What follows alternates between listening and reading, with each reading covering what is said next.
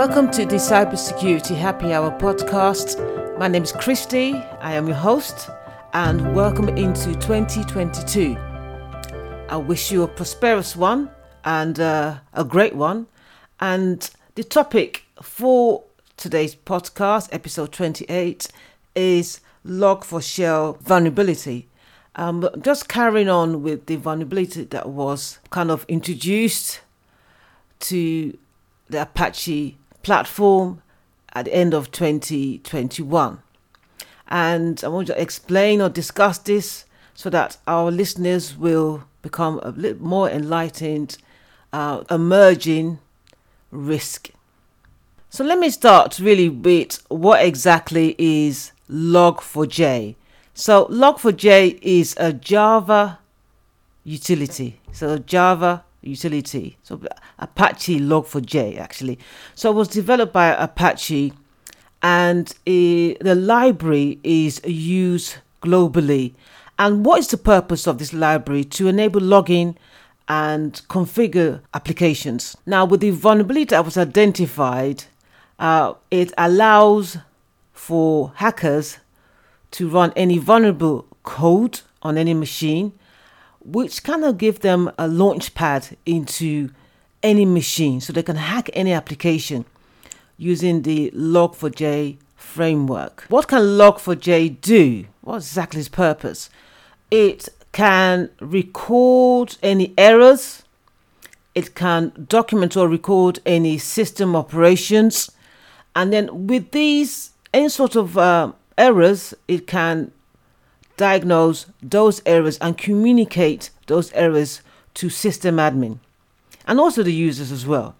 So it is a good utility. It is written in Java and it also open source, uses an open source package. So basically anyone who has programming skills can read, identify any bugs. So it's open source. So if you identify bugs, then you can contribute to improving the package. So Log4Shell, anyone can open a shell on any server and also issue commands. So that's the problem really.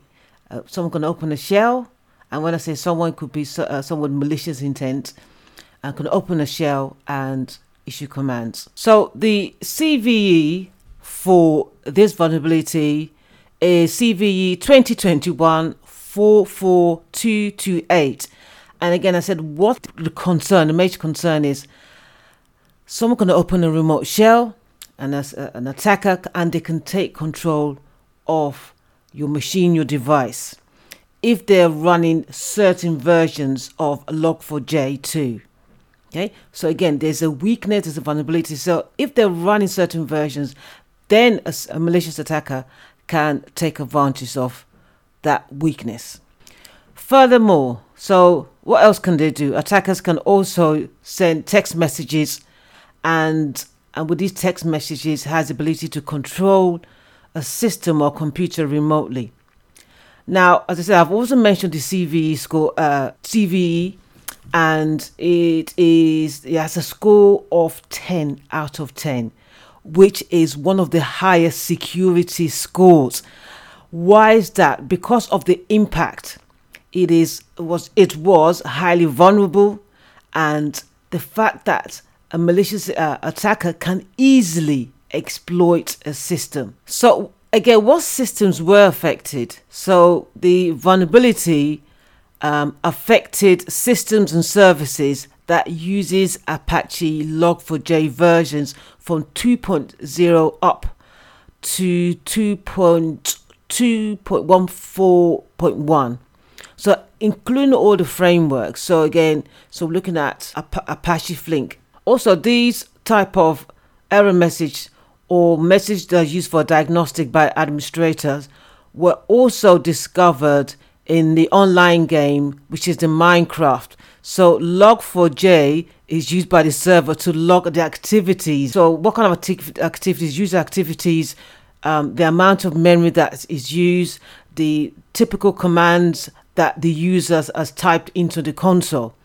Now, it appears that Minecraft users were aware of these vulnerabilities, but probably didn't take notice of it. Even though we call it 0 day, it's been in the wild, and I think there was some awareness of the vulnerability. Now, the malicious code can also affect Amazon Web Service, Cisco, Oracle, VMware as well.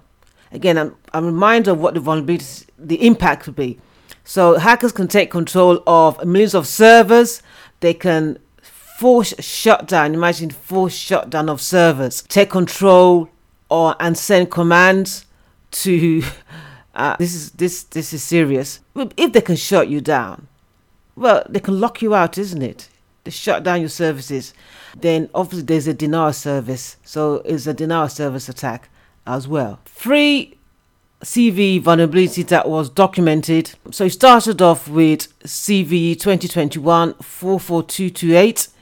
And what was the vulnerability? It became possible for an attacker to execute codes on random code using the message lookup functionality. And this has actually been patched. Okay, so the patch is fixed by if you have log4j 2.12.2 and log4j 2.16.0. So it's fixed by updating utility. And then the second vulnerability was the CVE 2021 45046. And what was the weakness? It was the vulnerability. So this could allow attackers to craft malicious input data that could cause an information leak or a remote code execution.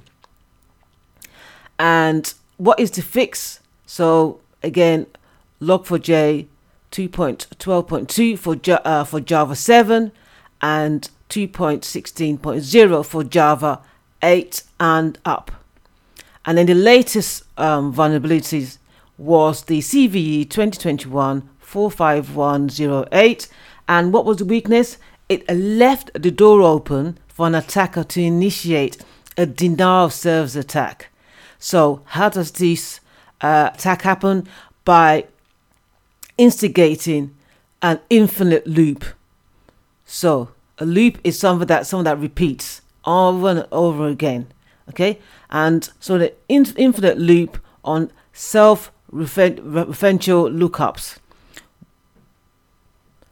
Self-referential lookups. Patch again fought these vulnerabilities. Log4j 2.17.0 for Java 8 and up. So that is the current and the latest patch. Okay, how do you protect yourself from this vulnerability? Now, I said this has been in the wild for a while now. So I would expect that companies and also individuals should have patched their systems by now. So they've patched and updates. I said, what can you do? Upgrade to a newer version of Log4j. Upgrade to the latest version, and this is quite simple to do. Check your systems. Well, first of all, if you use Log4j, also make sure you have a WAF, web application firewall, and apply or set the firewall rules. Go to your logs and check for any activity, especially any scanning activity. Identify and the source of the activities. Update. So you should install all updates and security patches by your vendors and your manufacturers as soon as they become available. This should be kind of automatic. So don't leave anything to chance. Now, once you've done this, then you need to validate the security controls that you have implemented are working. One way to validate these controls is by simulating an attack. Because if you simulate an attack and your controls can mitigate, first of all identify and then mitigate, which would then prevent this attack, then you know that you're okay. So it's not just a patch. Your patch is good, but make sure the patch it is actually working. You've updated your systems, you've tested it, and again, you can't just go home. It's ongoing monitoring, of course, after that. Now, I mentioned previously that you should have a WAF, of course, and create rules. And then what you could do is, again, still examine the threat of remote code execution, RCE.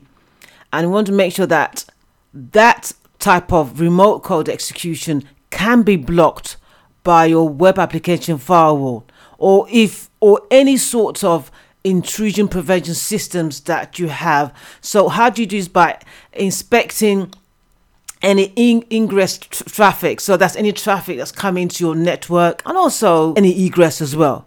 So make sure that your firewall rules are set in a stringent manner to block these forms of attacks. So identify and block and document. If you your organization have already been compromised, then a forensic investigation and remediation should be conducted as soon as possible. One of the things that an investigator will look out for are for any malicious artifacts, any open doors or back doors as well. Once they've been identified, then remediate it as soon as possible. And if in doubt, speak to your vendor.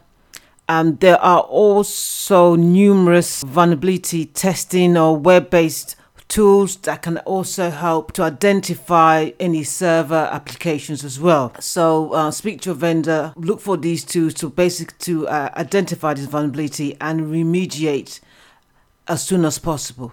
Immediately, I would say. Thank you once again for listening, and until next time, have a great week.